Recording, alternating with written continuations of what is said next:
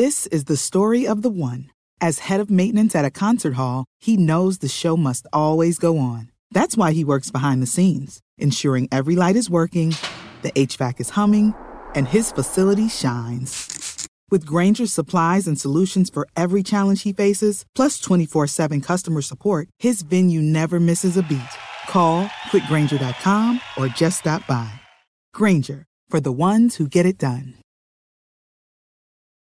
Introducing Bluehost Cloud, ultra-fast WordPress hosting with 100% uptime. Want a website with unmatched power, speed, and control? Of course you do. And now you can have all three with Bluehost Cloud, the new web hosting plan from Bluehost. With 100% uptime and incredibly speedy load times, your WordPress websites will be dependable and lightning fast on a global scale. Plus, your sites can handle even the biggest traffic spikes without going down or lagging. And with Bluehost Cloud, you get 24/7 WordPress priority support, meaning you're connected to WordPress experts anytime you need them.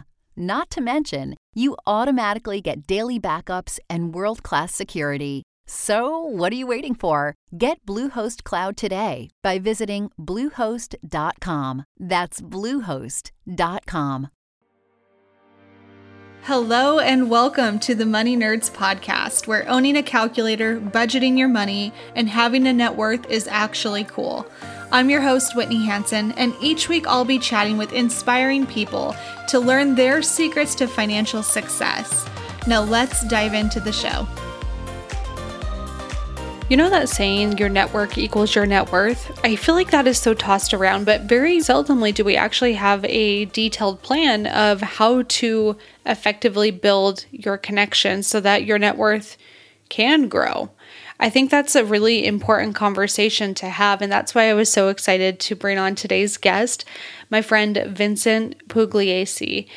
If you have not heard of Vincent before, he is a total rock star. He's the founder of the Total Life Freedom Community, which is a mastermind for entrepreneurs. And for him and his wife, Elizabeth, this whole living the life of freedom is really important to them. They homeschool their 3 boys and are truly trying to show other people by example that having control of your time, your money, and the work that you do leads to the ultimate life freedom. So this is what they do with the movement of Total Life Freedom and the podcast and the entrepreneurship mastermind, all of the things. It's a really, really good resource. And recently, Vincent also launched his new book. His book is called The Wealth of Connection, and that's what we're going to dive into throughout today's episode. Here's what we're going to cover. We talk about how working as a photographer and becoming bored with the direction of his career ultimately led Vincent to his current profession. The 5 components of connection. This is the framework of his book, so we go into each of the 5 different components in this episode. We talk about valuing generous goals over selfish goals and making the business world a little bit less selfish, why your self-involved goals ultimately won't fulfill you. We talk about Vincent's encounter with the mafia, legit, and what it taught him about connection, how to cultivate and follow up on valuable connections after you make them, and so much more. I think you guys are really going to enjoy this episode. I know I gained a lot. This is one of those that I'm definitely going to go back and listen to over and over again because I feel like that connection piece is what so many of us are missing when it comes to our finances. That connection piece is the difference between you getting maybe a brand new job that is really fulfilling to you or, staying stuck in a situation that you're not super happy with. I really do believe it's about who you know and who knows you. And that's what we cover in a ton of detail in today's episode. So without further ado, let me go ahead and turn the mic over to my friend Vincent. Hey guys, welcome back to another episode. I am so excited to be joined by my online and FinCon friend, Vincent. Thank you so much for hanging out. I am happy to be here. Can't wait for this. I am stoked. Okay, you wrote a book, so congratulations on that, first and foremost. Tell us a little bit about why you wrote The Wealth of Connection. Like, what was your inspiration behind this book? Yeah, this is my second. So I wrote a book called Freelance to Freedom back in 2018, and I am not going to try to compare myself to what I'm about to compare myself because I'm going to get in trouble with women here. So that's a good way to start this interview, right? Totally. We have 3 sons, and each time Elizabeth was pregnant and then we would have a baby, she would have a baby, and she would say, never again. never again, too painful, too much. And I'm like, and I don't have any pain with it, right? I'm just a bystander trying to help out. So I'm like, and I'm a baby person. So I'm like, come on, right? So she, 6 months, a year, no. And then, about a year and a half, 2 years later, she holds another baby and she goes, maybe. Yes. And that happened 2 other times. So not comparing the pain of childbirth to writing a book, but that's kind of the male version of it for me. Whereas you write this book and you go, never again. It's so painful. There's so much editing and you think it's done and you send it to the editor the first time and you think like that's it. And it's such an important push of the button. And then the 13th time that you send the edit back, because it keeps getting changed, you realize I'm so tired of this. So literally when my first book came out and we got the shipments in the mail, I wasn't even excited. And my wife and kids are videotaping it. And I'm like, she's like, aren't you excited? I'm like, I'm just kind of tired of the book. The book wasn't even out yet.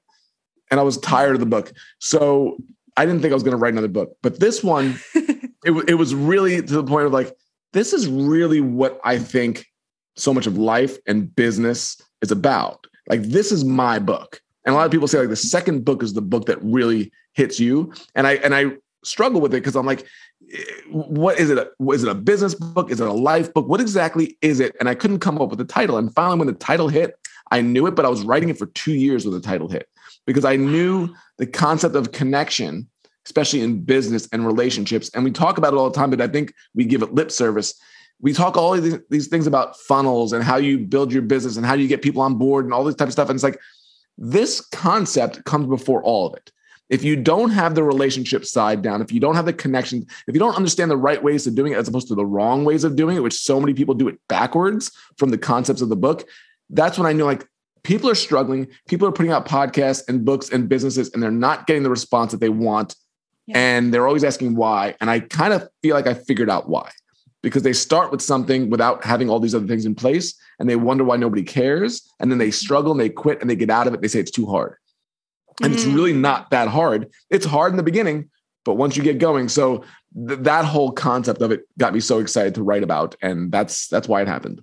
How did you come to the conclusion? So you broke it up into like 5 different components of connection, which I think is really smart. But how did you create these components? Like, was it one day you just sat there and you're like, oh my God, I found a trend. I see what's going on here. Or was it a little bit more life lessons that led you to those events? It was life lessons. It was writing. Like, I don't write. I do everything backwards. Like, if anybody watches Seinfeld, there's an episode called The Opposite, and it's George does the opposite, and it always works out. And that's kind of my life. I don't do it the way everybody. If anybody tells me here's the format for writing a book, I will not go to their seminar. I don't want it. I didn't have an outline. I just start writing a story, and then the story has a lesson. And I kept going, and because that gives me the leeway to, oh, where does this go next? Oh, and it keeps it fresh and modern while I'm writing it. And so I knew certain parts, but then I realized the first and the last part didn't come while I was writing it. And I'm like, there's something missing. Yeah. And that's the great thing about writing. You always figure out what's missing. And then you go, okay, I'm going to write for that. And so it evolved over time through writing, knowing, wait, this really feels solid. This part feels kind of empty. I need to fill in the holes here. Mm-hmm. And that's how it got sprinkled and then solidified as time went on. That's awesome. And you said about 2 years to write the book? Oh, close to 3, on and off. I had a couple of moments where I just was so frustrated. I stopped writing for a couple of months and, wasn't sure about what was going on. So I stopped. But yeah, it was probably 3-year process, start to finish. I feel like it would take me about 10 years. And then I'd have to go back and change everything because it'd all be outdated for me. I'd be like, dang it. No, you are not alone. I think that stops a lot of people from writing because they go, is it really relevant? Is it good enough? Is it going to be outdated? And the beautiful thing about now, especially publishing, if you do like through KDP, is you can continually update it.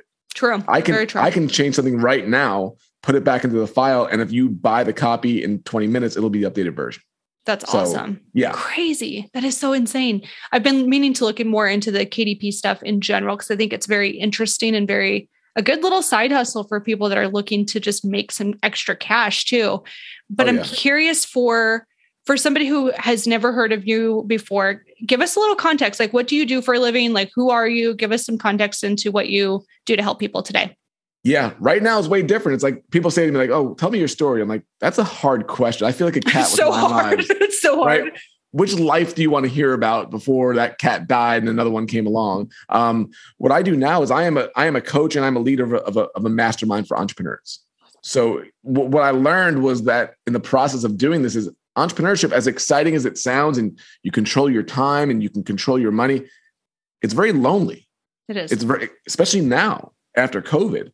So more people, even the entrepreneurs, the people that have jobs, but they're building a business, on the side, because almost everybody is now, we're working from home a lot more. So it sounds great. I get to work in my pajamas. I could eat lunch whenever I can, but who am I hanging out with? So I'm on Zoom, and that's all I've really got. But also at the same time, what I learned was so many of these entrepreneurs, they're so good at what they do, but they don't have people that get it. Like their brother-in-law doesn't understand, their parents don't understand, and they have all these ideas and concepts, and they bring it up, and people just nod. Yep, and totally. And then they start talking about the kid's soccer game or what was on Netflix, and they go, I got nobody to talk to this. I don't have anybody that gets it. So that was a real reason why we started, like entrepreneurs who get it. You understand what this is. So I wanted to bring that together, and it's not any one niche or industry. It's realtors, it's writers, it's photographers, it's podcasters. So we can all come in and take what we've learned from our own industry and help each other out with that and grow from there. So we can all build that life of freedom. That is so cool. And is this all like virtually? Is it all Zoom meetings, or how do you meet? Mostly all. We have 2 mastermind calls a week, Tuesdays and Thursdays. Nice. And on different topics, social media, podcasting, general business Q&A, guest experts we'll have on. But then we do a couple of retreats a year, live retreats a year. And so that's what really kind of blends and keeps everybody together. When you could spend 2 or 3 days together, have dinner, brainstorm mastermind ideas, and then you go back online, it feels much more human. And then we have local meetups with certain groups, because certain areas have more people than others. And so they'll meet up for lunch, and it's so much fun to do. That's amazing. Did you create that kind of out of necessity for yourself? No, I created it because I was a photographer for 22 years. And I had done everything that I'd ever wanted to do, and I was bored out of my mind, and I was unchallenged. And every time I tried to challenge myself, it didn't last very long. I was kind of like, what do I do next? And I'm like, I felt really bad being bored in a career that didn't take up that much time and made good money. But I'm like, is this going to be my whole life? And there's a lot of people that are at that career crossroads. They're in a job, right? Makes good money, doesn't require very much brain power, and they feel kind of just empty. Yeah. Like I'm making more money now than I ever did before. I don't work as hard as I ever did. Why do I feel so empty? And I call that the career crossroads. That's where you're at that moment. Like, am I going to keep doing the easy thing and just kind of mentally get drained? Or am I going to take a chance and challenge myself? So that's where I was at. And I wound up writing that first book. And with that first book and doing interviews, it was literally on a podcast interview where somebody said to me, what are you going to do next? I said, I think I'm starting this mastermind for entrepreneurs. That's what I really want to do. Just throwing it out there. Just threw it out there. It wasn't even out there. And he said to me, he goes, well, if you started, he goes, what's the price? I told him. And he said, well, if you started, I'm in. I'm like, okay. And then I called another friend, and he said, well, if you started, I'm in. First 3 people. Dang. That is so, it's so weird, because most people are like, how do I start it? How do I get people to sign up? And this is where the wealth of connection came from. Yeah. I had built up such a wealth of connection in terms of relationships, keeping in touch with people, connecting people together, doing all those things with no expectation, that when I offered it, without even offering it, people wanted in it. And that's how, so when that started up and we were kind of running low on the photography thing, and I'm kind of just, we basically shut it down, killed a 6-figure business instead of trying to sell hard. It sounds hard, but when you're in it and you kind of go, we didn't do it immediately. We knew we were doing it, but we got the boat close to the dock. We got our money together. We built the other thing, figured out how to earn income in different ways. And then once the income went up and up and up and up, then we started ramping down the photography, and then eventually raised our prices to where people weren't even hiring us as much anymore, and had 5 weddings, because we did weddings for the last year, and then had none. And we're like, okay, that was kind of a smooth transition out. We kind of worked it that way. Man, God bless on the wedding stuff too. That would stress me out. Oh, we never wanted to do it. We were journalists, and we said weddings. It wasn't even the stress. It was the stigma. That's so true. We were like, we're journalists. We're too good. We wouldn't say it out loud like this, but we kind of did. Like, we're too good for that. That's weddings. This was 2005. This was a while back. And there was just this goofy stigma to wedding photography. But we're journalists. So we're like, no, we're going to do it in a journalistic way. We're going to tell a full story. Now, it's common now in 2022. 2005, hardly anybody did it. So we basically said, we're coming in start to finish, telling a story like we would for a magazine. And within the first year, we were sold out. It turned into a 6-figure business. Nice. Everybody's clamoring. Yeah. So that was one of those career crossroads moments. Just like we've had many of them in I love this road. And I think the common thing that I think is so interesting with your career specifically in your story is it all came down to connection and letting those connections kind of not necessarily guide you, but give you an indicator of like, hey, maybe this is an interesting avenue to explore. There's some interest here. And I think so many people get stuck on there's no interest. And it's a mistake because it's not that there's no interest. It's that they haven't built that connection piece. They're their network base. So I think it's really interesting. And if you're okay with this, I'd love to dive into the first of these 5 components of connection. And that is the character piece, where I think is really important too. You talk a lot about value over the generous goals. Like you really just need to be generous first. And then that stuff, well, things seem to fall in place. Like, can you elaborate on a little bit about what you mean when you say character? Yeah, because it was, and it really came down, like you said, like value your generous goals over your selfish goals. Yeah. And that's a really hard thing to do, especially when you're desperate, especially when you have your goals. Because, right, we all have the journals that we're getting sold to us, right? Get this journal and get that journal and improve your life and get your, get all your stuff done that you want to succeed. And what I learned is that's really cool. But after a while, I kind of got tired of it because I'm like, man, we're becoming a really selfish society. The entrepreneurial world is becoming very self-involved. My goals, my goals, my goals, meaning I'll connect with you on LinkedIn and immediately I'm going to pitch you. Who does that? The worst. Right? That would never have happened 15, 20 years ago. But it's become so impersonal online. And I'm not knocking online. There's a lot of great that goes with it, but there's bad that goes with it. Meaning we've lost what it would be like. We wouldn't do that to each other's face, but it's so easy now to spam somebody and even to make it seem personal. So that's all your selfish goals. And I'm not against selfish goals. I just said value your generous goals over them. I want you to have a nice house, a nice car, go on vacations, live that life. But if that's what you focus on, everybody else is going to know it. And I'm going to feel like you're selling me because it's all about you. What are you providing to me? So what I figured out from watching the best of them, the Bob Bergs and the Seth Godins and getting to know these people, their generous goals were always above the selfish goals. Meaning it wasn't about how much money they're going to make. It was about what's the value they're providing. And I'm going to always exceed with value over what I want. And if my goals are generous, meaning win-win, meaning I can come on here and give a great interview for you, for your audience, right? And I give you everything I've got. Somebody's going to wind up trusting me, and down the road, somebody might buy something down the road, right? 100%. My stuff, it will take care of itself if you take care of your generous goals first. But, when it's your selfish goals, it's very much me. And I didn't put it in there, but my goal of this book is to make the business world less selfish. Because I think we'll all get along better. I think we'll all connect better. I think everything will be better because of it. So that's kind of the goal. I loved in this section too. I mean, actually all of your sections, you almost break them up into little life lessons that I appreciated so much. And one of those was under this character section. How do you want to be remembered? I think this is really good. And if you're okay with that, I'd love to touch a little bit more on what to think about when it comes to that topic.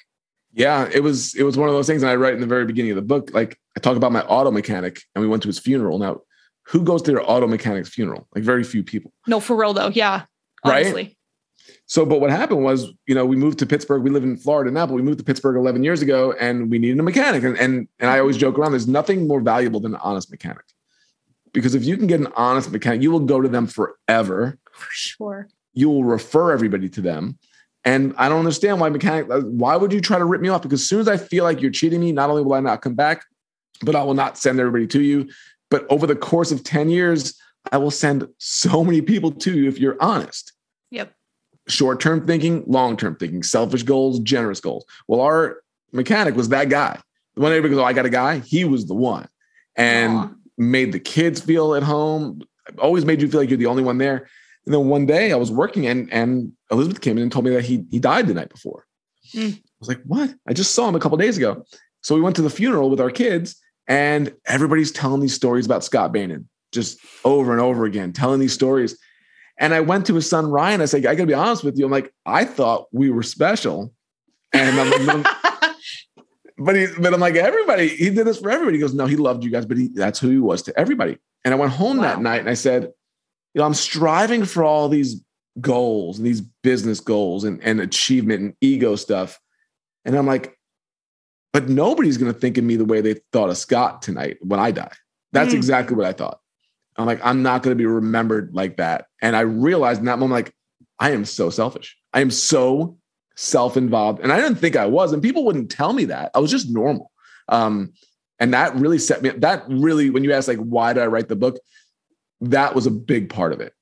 Not in the moment, but as I thought about that story more and more, I'm like, not only is this book for me and about me in the beginning part, at least the bad stuff, but, you know, this is for anybody that's feeling this. And they're wondering why when you're successful, you feel so empty.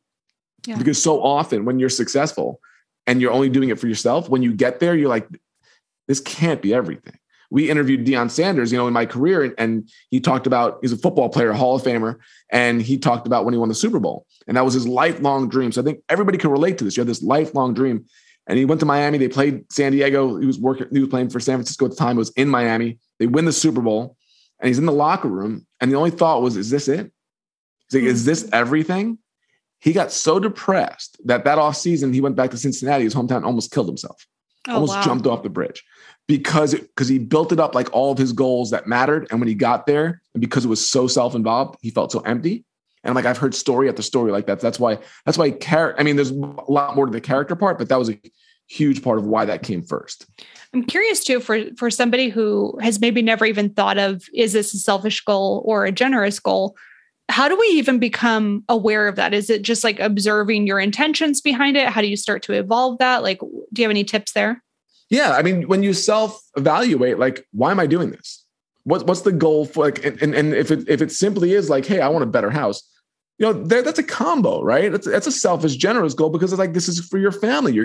It's a little bit tricky sometimes, but when the whole thing is like, hey, what are your goals? I want a bigger house. I want to build the business to $10 million. Why? Yep. Tell me why. And that's when you get the right answer, right? To me, if it's just, hey, ego, celebrity, whatever it is, I struggle with that. And that's not my type of person that I'm going to work with. But it's like, man, Money Nerds podcast, I want this podcast to change people's lives. I want people to listen to this and come away from this and really take action. Okay, that's a generous goal, because you are growing your audience while helping people, and the good stuff's going to come from it. It's a big difference when you look at the two. That's a really, really good point. I think that's a really good point to start. And I love that was the first concept from the book too, of like, hey, really focus on that character piece. The next one was the curiosity piece, and that was valuing questions more than answers. I got to be real with you. This is one that I struggle with a lot. So when I was reading this section, I'm like, damn, he's calling me out. And so I'm curious, like, how did you come to this conclusion too of valuing the question more than the answer?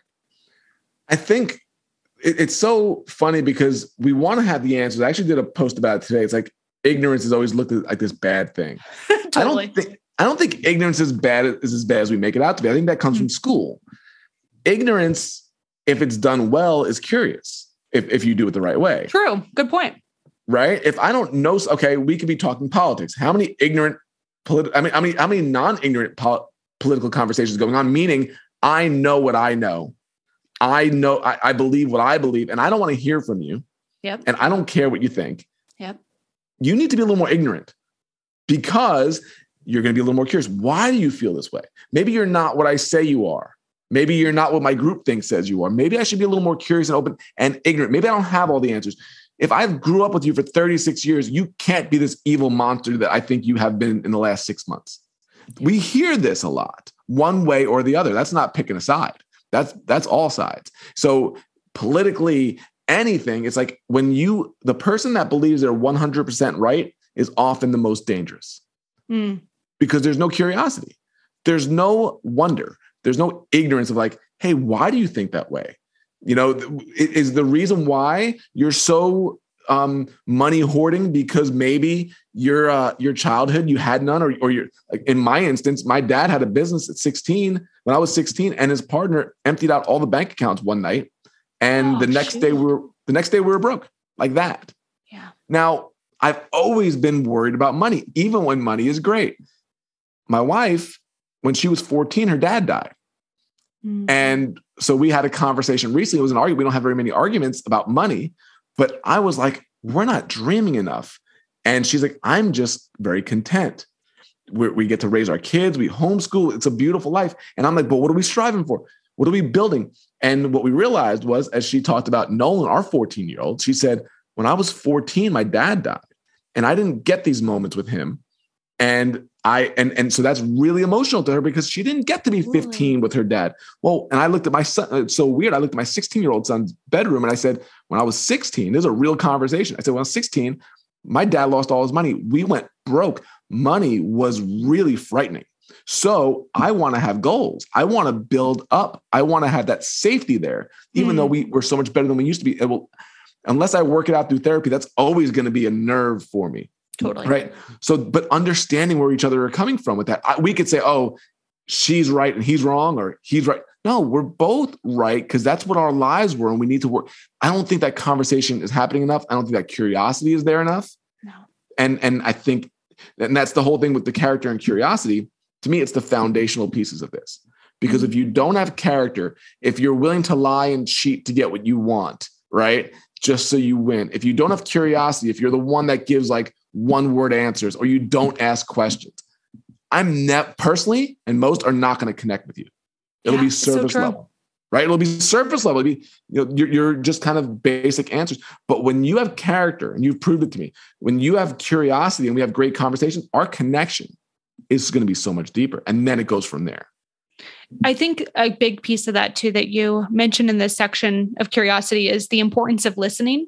And sometimes I think we think listening is waiting for the break and then jumping in with, our feedback or whatever it might be, our next question. And I always think that the listening piece is so fascinating. So how do you train yourself? You're a podcast host too. I think podcast people have to be a little bit better at listening, but how do you train yourself if you're not in that world where you're practicing on this type of level to be a better listener?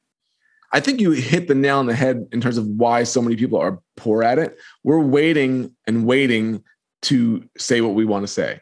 Yeah. And whenever you're there, the last words that the person's saying, you don't even hear. Your mouth's open, ready to go. 100%. And then you stop, right? Yeah. That's not being a good listener. I've been taught these lessons. There's a story in the book about a guy named Devin Bandison, and we met. He was a speaker, and I was a speaker at a conference, and we had a phone call afterwards. And I'm a New York Italian. I talk fast, and I'm always want to get my points in. And every time we went to talk at the same time, he stopped. And I was like, oh, that was kind of cool. I get to talk some more, right? And then happened again. He stopped again, and I'm like, wait, something different's happening here. And through that conversation, I realized he is an amazing listener, meaning he knew and had respect of, like, when somebody else is going to say something, he stops so he can listen. And I wrote about it in the book because of it, because it really made me say, am I doing that enough? I'm like, obviously I'm not. Obviously I am trying to get my word in, which means I'm being a better talker than a listener. Sure. And that's not great for connection communication. And probably different situationally too. Like you might be a slightly better listener at work than you are at home, or vice versa. So I can imagine that skill of being a better listener is very universally beneficial. Totally. And I'm that way. Like, I am definitely better. I'm listening to you better than I'll probably listen to my wife later tonight. For sure. It happens. And it sounds awful, but it's like you have emotional energy that you go into a conversation, you're working, and then you kind of get burnt a little bit. And sometimes you give the people that you love the most the worst. And I'm definitely an example of that, to where it's like, like do the whole nodding. Yeah. Like, if you ever watch Wayne's World, the report, when the guy's interviewing him. Yes, that's right. Right?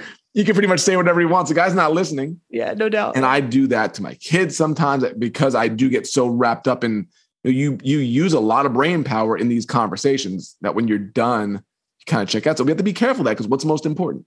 So it's a constant balancing act. How do you catch yourself in the moment? That's why I wrote this book. I think I needed this book for me. I need to continue to reread this book and keep writing for it, because I'm not good at this stuff. I didn't write this because I'm the expert.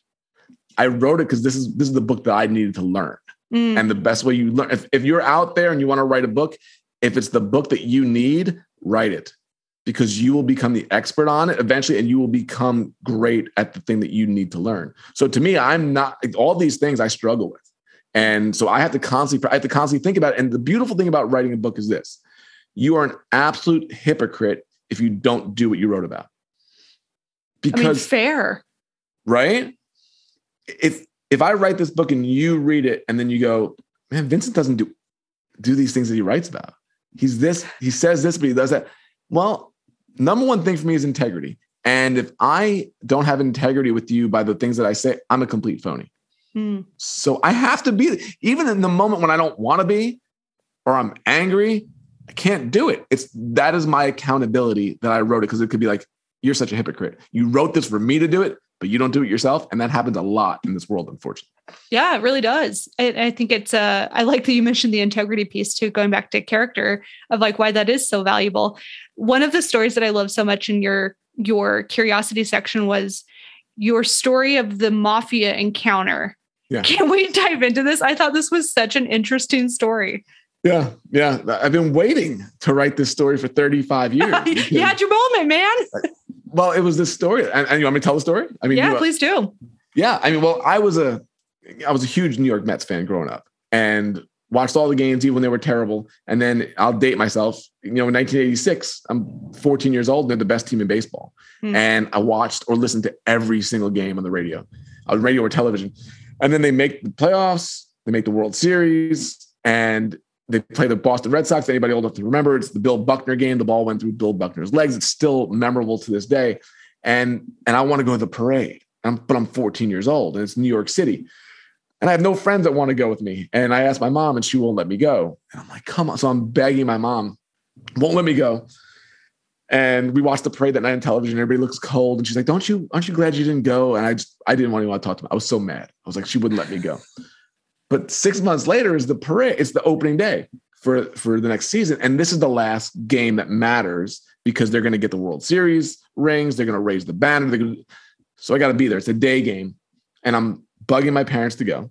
And they're saying no. My dad's working. My mom's working. They can't take me. So I finally convinced them to let me go if I could take my friend with me. So I convinced my friend Scott to go. My parents leave for work that day. I'm excited. I get the day off from school. I go to Scott's house and I find out there that he's not allowed to go. So I have a decision to make. What do you do? And I stood on my front lawn by myself and I'm like, I'd heard the phrase, it's better to ask forgiveness than permission before in life, but I never had a chance to use it. So I'm like, I'm using it. So I went to the bus stop and I knew the bus routes. There was 2 buses and a train I had to take to get to Shea Stadium. Get on one bus, nothing happens. Get on the second bus. And on this bus is just the bus driver, me, and this big, scary looking dude. And I'm like, okay. Immediately, I'm like, he has a cigar in his hand. I'm like, I'm going to the back of the bus. Within 2 minutes, he goes, kid, shouldn't you be in school? He like yells at me across the bus. And I'm like, I'm going to the Mets game. And he's like, by yourself you're going? He's like, you have a ticket? I'm like, no, I'm all naive. I'm going to get a ticket at the game. And he laughs at me. He goes, kid, this game's been sold out for months. It's the hottest ticket in town. How much money you even got? I said, now I'm getting a little nervous. I'm like, he's asking how much money I have. He's going to rob me. And I said, I got $30. And he just laughed and looked at the bus driver, pointed at me, basically like, this kid's totally, has no idea. He's totally ignorant. Right. So I sit on the bus. I'm like, I just want to get off the bus. So the bus stops. I go to get off the bus. I'm rushing off. And before I leave, he goes, hey, kid. And he looks at me. He pulls me back. He goes, hey, come here. And he takes a deep breath. He goes, all right. He goes, when you get to Shea, you go to gate B. You ask for Vito. You tell him Funzy from the waterfront sent you. And I'm like, okay. I'm like, all right. So I'm like, that's weird. What does that mean? And I go but I get on the train. I'm like, there's no way I'm doing that. So, but on the train, I keep saying Vito, Funzy, I'm repeating these things. I don't want to lose it. So I get to Shea Stadium. It's packed. There's people everywhere. I go out. Nobody's selling tickets. Everybody's looking to buy it. $30 is not going to get me a ticket. So I'm like, I got to go to gate B. I got to give it a shot. Otherwise I have to go home. I'm not getting a ticket. So I go to gate B and I asked the old guy at the gate, I said, hey, is Vito here? And he looks at me, he goes, who's asking? And I said, Funzy. And I'm pointing to nobody, like behind me. Like, Funzy from the waterfront sent me. And I look down because now I'm nervous because this is like the moment. And I see his hands open the gate. And he goes, come on in. And I'm like, all right, am I in trouble? And I'm like, why would he let me in if I was in trouble? He would just keep me out. So I'm standing there. He goes, wait here. He gets on the radio. 2 minutes later, a nice lady comes down, clipboard, smile. Hey, sweetie, come with me. Go walking up the ramp. I'm in the stadium now. I'm like, what's going on? She goes, are you hungry? I said, sure. She gets me a hot dog and a soda and popcorn. She goes, you want a program? I said, sure. She gets me a program. And we started walking towards the seats. I'm like, this can't be happening. So I'm walking down the steps. I could see the field down to the front row, the load section, right behind home plate. And she pulls the chair down. She goes, have a great time. And she walks away. You're like, I got my food. What just happened? I'm sitting here. I'm like, I'm looking at the field. Within a half an hour, the Mets come out. They get their World Series rings. I can see the diamonds. I'm that close. I could see it shining in the sun that raised the banner. Crazy. My favorite player, Darryl Strawberry, hits a 3-run homer in the first inning.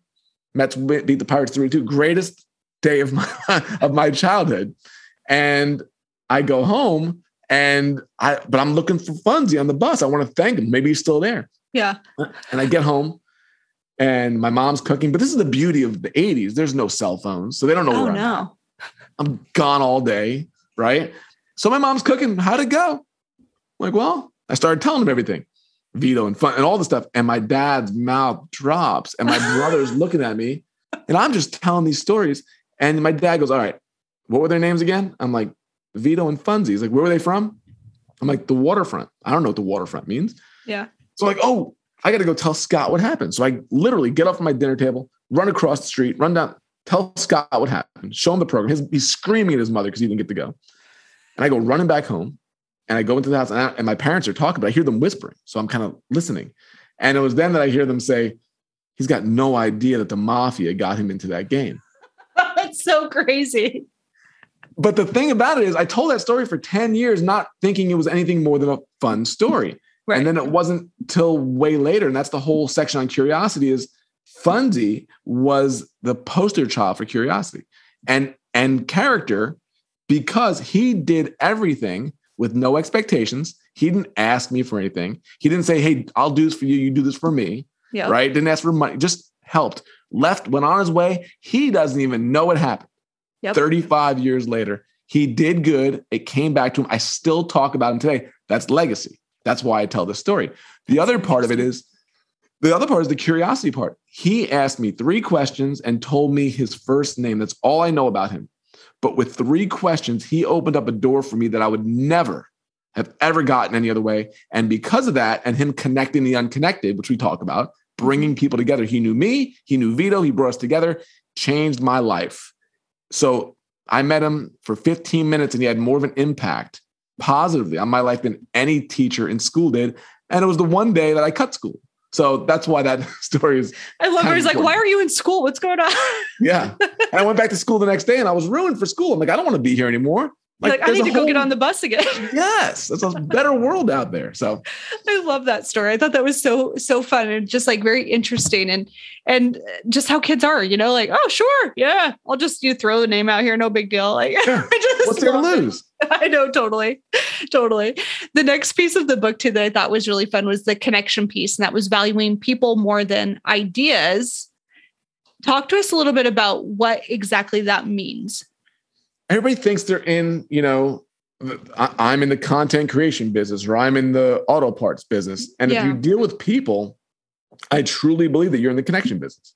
Now, if you are just super nerdy and you're coding and you don't speak to people and I get it. You're not a connect. It's not for everybody. Sure. But if you're in business, especially, or if your job has to do with people, you're in the connection business and doors get opened or closed depending on your connections. Yep. My brother works on Broadway. He's a lighting tech. And he said, at least it used to be, I don't know if it still is, but the whole Broadway system is run through the Yale University. So many of the graduates are from Yale. So when you have that yale.edu email address and you graduated with this person and this person, doors get open for you. People don't want to accept this or believe it, but it's the whole who do you know type of thing. Yeah. But so many people do it incorrectly. They do it for what they can get. But when you can do these things, connect the unconnected, use people's names, do all these things that we talk about, listen well, all these things that build connection, right? Eye contact, all these things that make you more likable, make you more trusted, make you more human, that's where the connection part really gets strong. Your network builds. And when you can build that powerful network in your industry and other industries, and you can bring those industries together by connecting them, that's where you get to the next part, which is really fun. And so the connection piece, it's the cornerstone piece of it, but it's the hardest for a lot of people. Why do you think that is? I think year after year, we're being told that this stuff doesn't matter as much as it should. You create your niche, you become your industry, you get what you want, you go after your goals. But the connection part of it, in terms of how are you building these relationships and friendships, acquaintances, everything on down the line, how are you helping the people around you? How are you building that strong? Or, based, because, are we heading into a recession? Maybe, maybe not. Who's going to really do okay? The ones who have a network. Because, right, when your job goes away and there's a handful of ones that come open, they're not looking at resumes. They're looking at who do you know. And if you don't have character, if you're not curious, if you're not connected, good luck getting that job. Yeah. It's not going to happen. So, but people go, why is things always, it never works out for me. I'm always panicked, always stressed, always like a hamster. It's because you're not doing these things often. You're not spending, because you pay lip service to it, but you don't really spend time in these worlds to make it strong, so that when you do have the collaboration that we talk about next, that's when the beauty really starts happening. The connection piece, I think, is so critical for like all of those reasons that you just mentioned too, with getting jobs, getting opportunities, even just, leading other people to somebody that could get them their next job. Like there's so many good ways that this could go.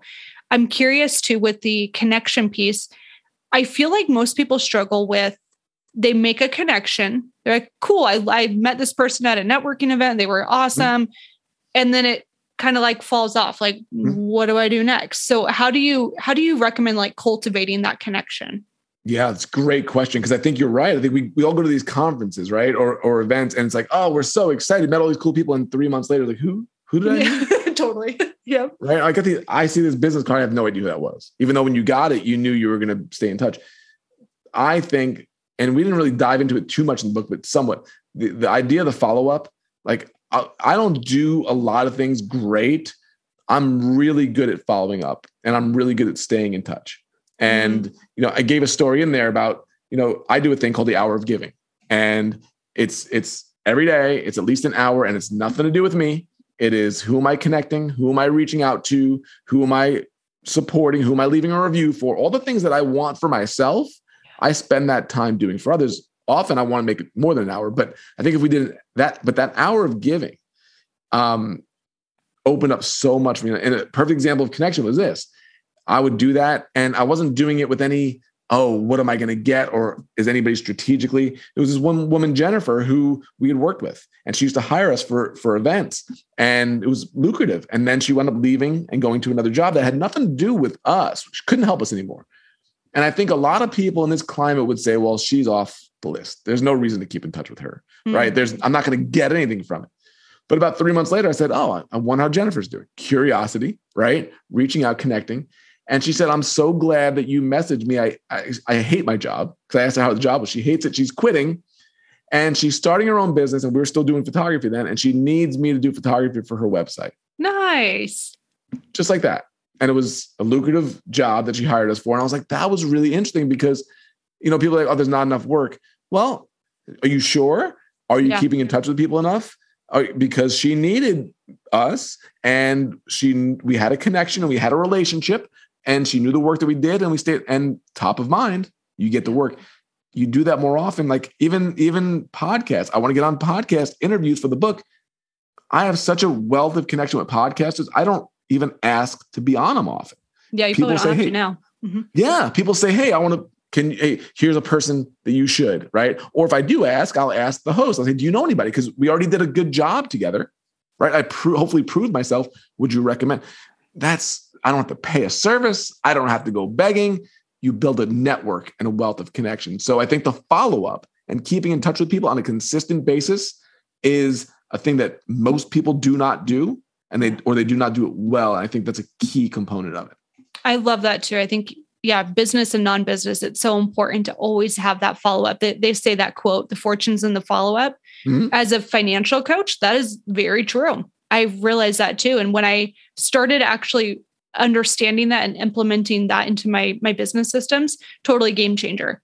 But before I'm like, how much money are we leaving on the table by not following up with people? And I think of real estate agents where that is 100% networking. Totally. And that follow-up, it's just so important. I love that piece so much. And just being thoughtful, right? We have a realtor in our mastermind, and he's so good at giving gifts. So he'll give thoughtful gifts. Yeah. So, but it's like, you already know their address. You know where they live. You even know what their house looks like, right? So we bought our house here. He sent us, a nice thing with our house picture. It's like a map. I was like, it's cool. Right. But here's the thing. Every time I go out there, I think of Barry Karch. Every time I see that. And I'm telling you, that will do a lot in terms of, I got to refer him to this person. Yep. Top of mind in terms of connection. When you don't do that, you're not top of mind. People don't think of you. They don't remember you. So these are all intangibles that are easy to overlook, but they're all really important. I completely agree. I think that piece alone, we could talk about literally all day because I think it is that powerful. But I want to move on to the next piece, which was the collaboration piece of valuing growth more than grind. And this is a tough one too, because I think so many people don't understand if they're coming from a competitive versus a collaborative nature, especially in today's society. It's all like, go big, accomplish everything you can. And there can only be one winner. If you're not first or last, there's all these things that sometimes it's so ingrained that we don't realize we're doing that. Yep. And I never thought about it until this moment, but collaboration is, when you talk about the financial world, it is compound interest over putting your money in the bank. Amen to that. And I never thought of that before, but so as you describe that, I'm going to get what I want to get. I'm going to hoard my stuff. I'm not going out in the world. I got to get mine. Collaboration this is when it all happens, because when you build that network and people trust you, and then you go, hey, I'm writing a book. Then it's like, oh, okay, well, I know I need to talk to people about this. I know I want people to talk about it. It's not going to happen when it's like, here's what I want. Here's what I want. I've been so self-involved for so long. Yeah, those people are not going to share your stuff. They're not going to invite you on the show. They're not going to invite you to speak at their conferences or their summits. They're not going to trust you. And there's not been that connection. But when you collaborate, and that's when you have great connection, collaboration, now, okay, I'm going to build up an audience, right? you're going to spend years and years building an audience, and then you're going to invite me in. You're going to trust me with your audience. And then my message and book gets talked about to your audience who I would never have gotten to on my own. It's so true. That's compound interest in every way possible all around you as you continue to do that. That's the collaboration side. But when you don't have the character, right, you can still have the collaboration, but we've all been there with the people who have charisma, right? Mm-hmm. The people that have charisma, they're they win you over, they wow you, but charisma is not character. And I think people mistake that a lot of times. Just because somebody's charismatic doesn't mean they have character, and we get fooled by those people. And I was that person at times, right? But when you have character, the collaboration is like, I trust you. I will refer you to my friends. I will bring you into my world. And that's when your growth goes from, saving up in the bank to compound interest growth. That is such a great, and I know all the money nerds are like, yes, I love that analogy. We're all geeking out over here. Yes. One of the concepts that you talked about too during the collaboration phase was success by association. Mm-hmm. And I think it's interesting because so many people don't realize that we're even doing that from an outside perspective. And I first realized this too with my mom, and I'm not going to throw out names, but there was somebody that's in the FinCon world as well and has a great YouTube channel. And my mom was like, oh, did you see so-and-so? They were at this person's house. They're like, they must be doing really, really well. And I was dying inside because I'm like, oh, Mom, you don't understand. People usually pay for masterminds for this stuff. But it was so funny that from an outside perspective, that association piece gave the illusion of success. And I loved your story there too. So can you tell a little bit about like how you came to that conclusion of success by association? Yeah, because I ran with all the bad people in school. Like it was, me too. Yeah, right? It was fun. Good. Yeah. Right. It was fun. It was Billy Joel, right? I'd rather laugh with the sinners than cry with the saints. That's how I lived my youth.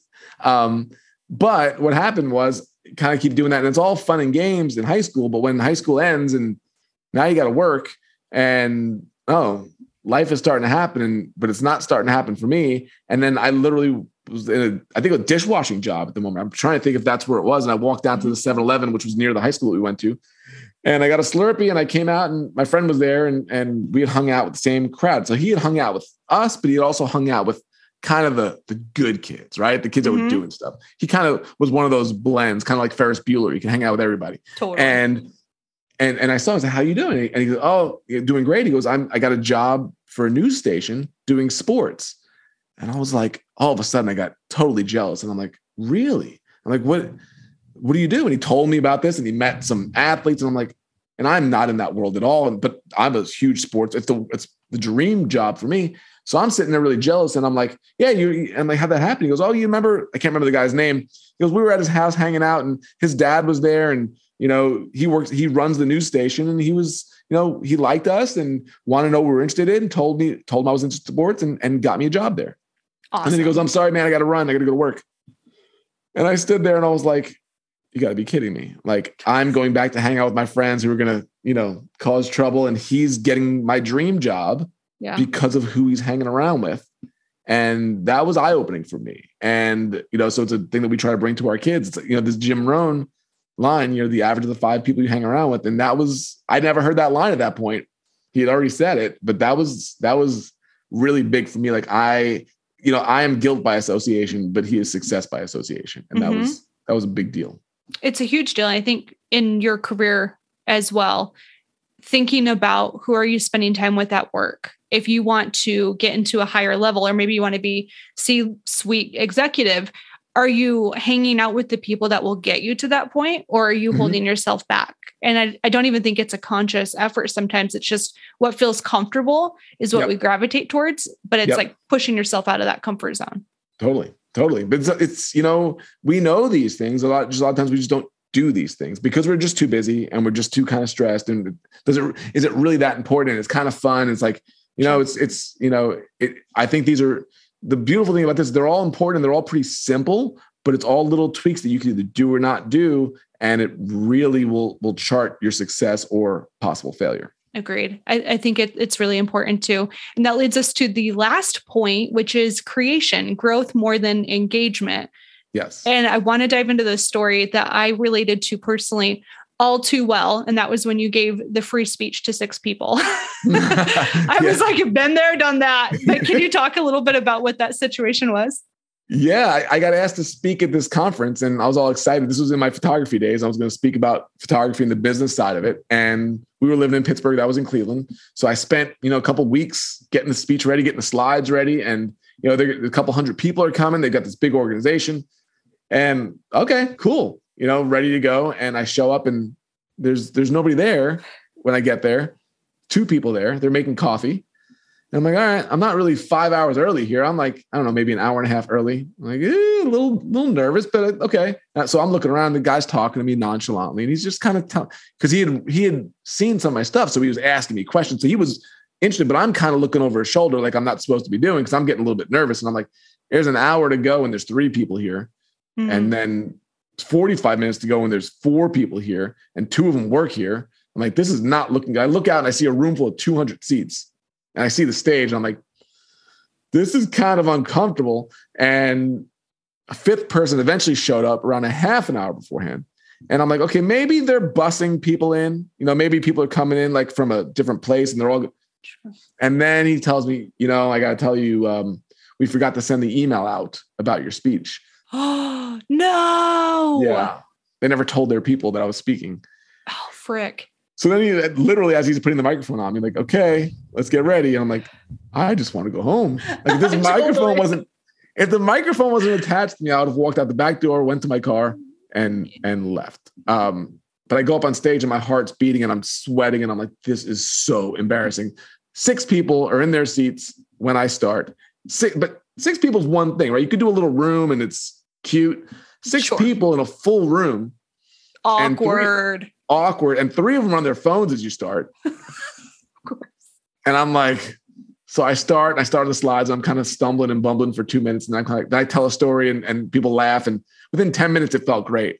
And it went for 75 minutes. Nice. And they were fully engaged. And I remember 20 minutes into it, like, I don't care. Doesn't matter. 6 people, let's go. And what was great was when I came off stage, everyone got to talk to everybody because only 6 people. Right. And they all said, everybody's going to regret missing this. That was so good. And what I realized from that was it doesn't matter the size of the room. Actually, you probably do want to start with a smaller audience, no matter what it is. And everybody wants the big stages. But when you have small audience, whether it's your podcast or whatever it is, you get to connect with your people. You get to hone your craft. You get to improve. I'd rather make a mistake in front of 6 than in front of 6,000 and learn from that and grow there. That's why comedians play small towns to see what jokes work, to see what people, every city I go to last at this one. When I get to Carnegie Hall, they're going to be howling. Mm-hmm. So play to an empty room, how to play to an, it's very important on how to do that. So that was a huge lesson for me. Why was that important? Why did it matter to you? Oh man. Cause I remember I was teaching a workshop one time and I put my heart and soul into this, like promoted the heck out of it, ran Facebook ads. Like I was so ready. And I remember when I was sitting there, I had 2 people walk in and one person was late. And I was like, shit. So there was one person nervous. Who was 2 with one more coming, or one with there was one, and then one walked in very late, and I was just like, oh my God. And like everything in me was like, I'm never doing this again. I need out of here. Like I'm done with events. And I remember similar to you, like once you get going and you get into the groove of it, it worked out really well. To this day, one of those people turned into a coaching client and one of those turned into a great connector for me. So it worked out, but I was so freaking scared in the moment. You'll never get a better percentage than that. One turns into a client and one turns into a friendship. Like that would, you're not getting that percentage with 200 people. That's phenomenal. Yeah. And I think so many of us have that moment and it stops us. And it's like, no, I have a line at the end of the book that says bad choices make great stories. And I think that's so. When we tell these stories and we think about our lessons in our life, it's never I walked in here and, I met the pretty girl, got married, bought a great car, bought a beautiful house at 22. Life was easy. I'm not going to that movie. I'm not interested in that movie. Like, I want to hear the struggle. I want to hear what you went through to get to where you're at. So we have to look at those stories like this is all part of the growth and it's just going to make the story better, and you wind up laughing about it at the end. Oh yeah. It's always hysterical later. Yeah. In the moment you want to like crawl under a rock and die slowly, but it's so funny you said it's always hysterical. It's always hysterical ... later. And so I train myself when those moments are happening. I say, this is going to be a great story at some point. Like that's what I tell myself. This is going to be a great story. Just not today, but it's going to be a great story.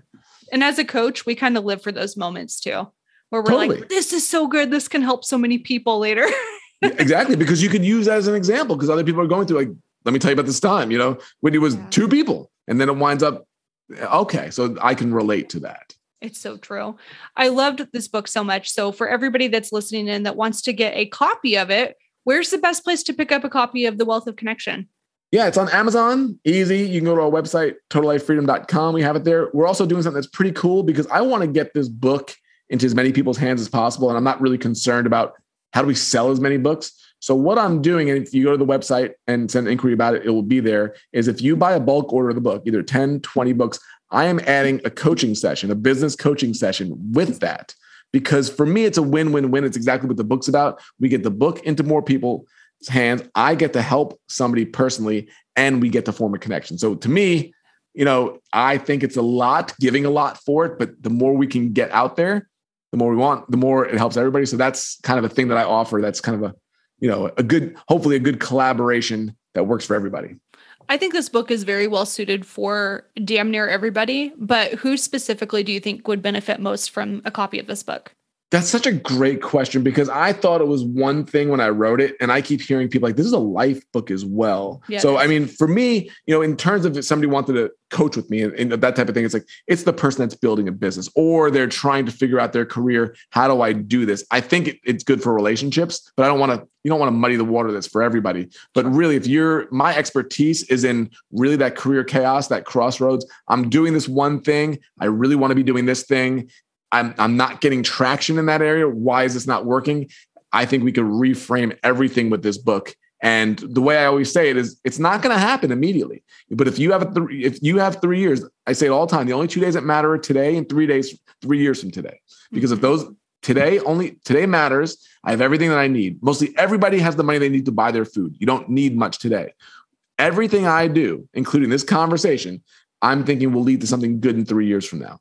And every day that I do that makes the future better, and it makes the present not stressful. So I coach people that, like, you're content but not satisfied. We're going to build it out, but you're not going to be desperate the way you build it, because you make the biggest mistakes when you're desperate. Content but not satisfied. That is such a good thing to remember. And I think so many people relate to that too.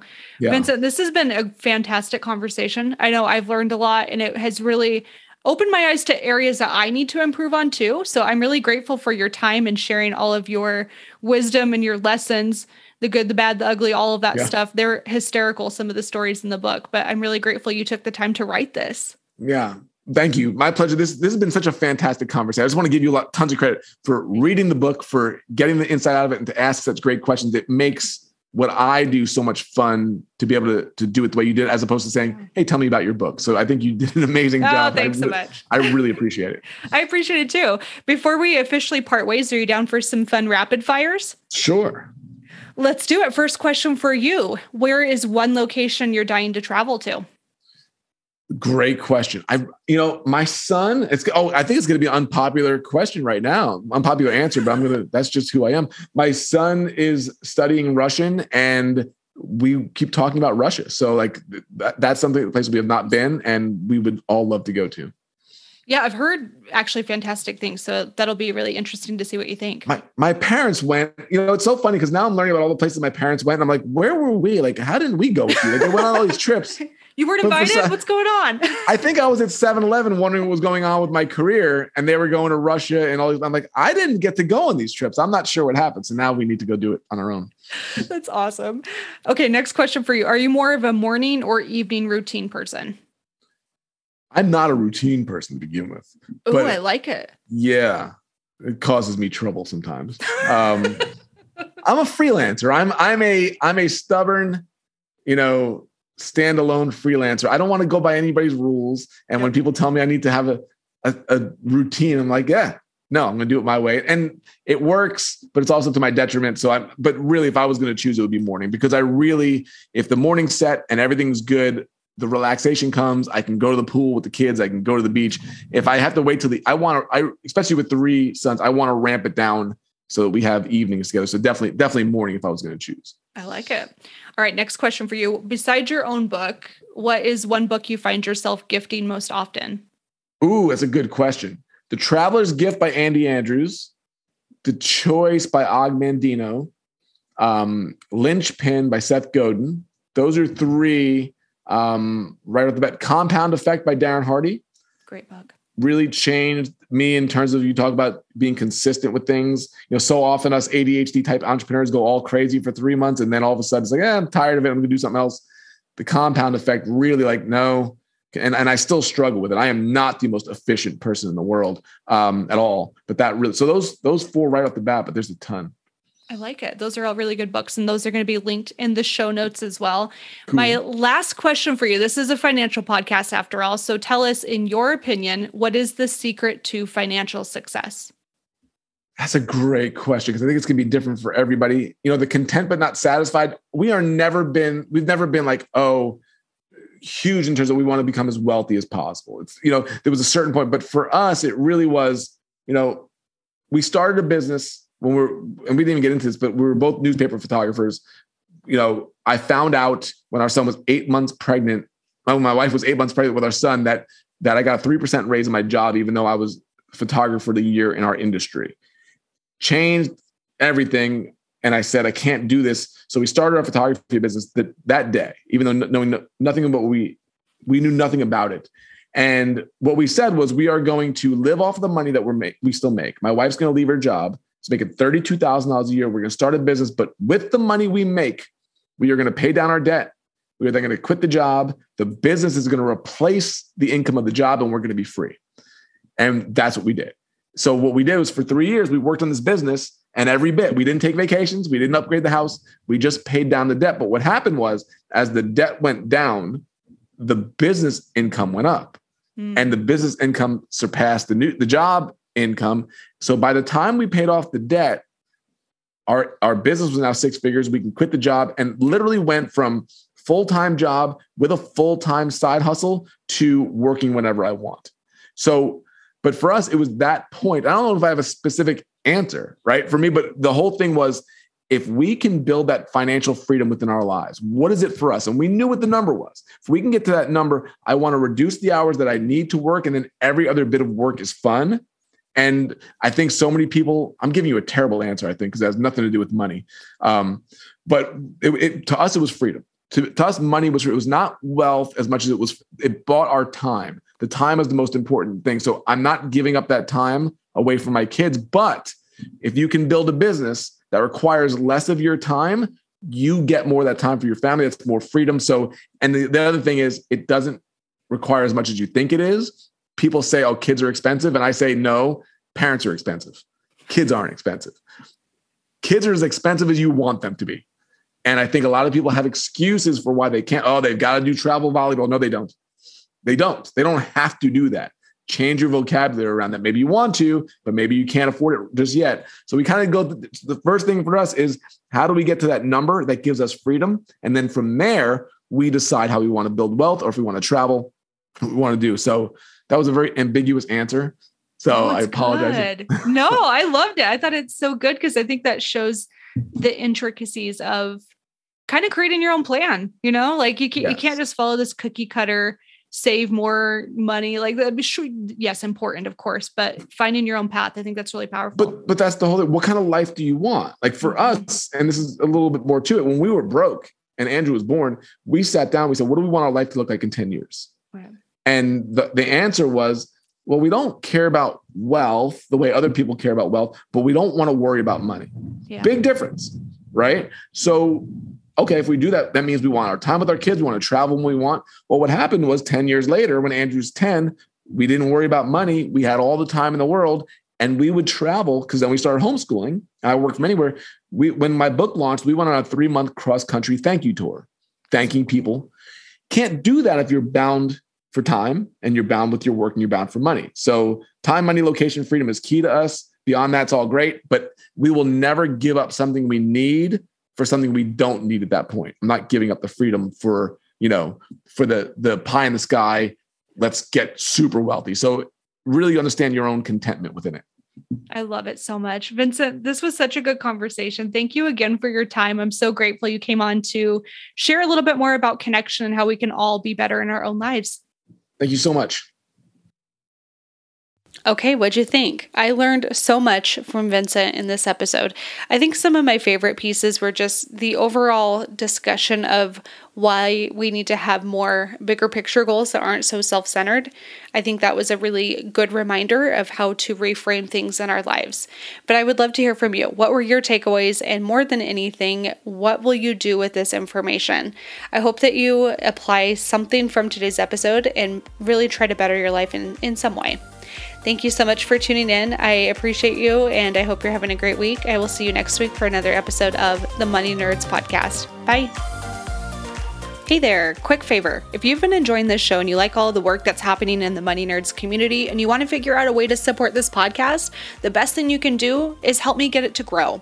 And one of the ways that you can do this is by taking a screenshot and sharing it on social media to let people know that you're listening in. It's a small step, but it really does matter a lot. So take that screenshot, let people know you're listening in, and tag me on Instagram at Whitney_Hansen_co and let people know that you are a fellow money nerd. Thanks so much. I appreciate your support.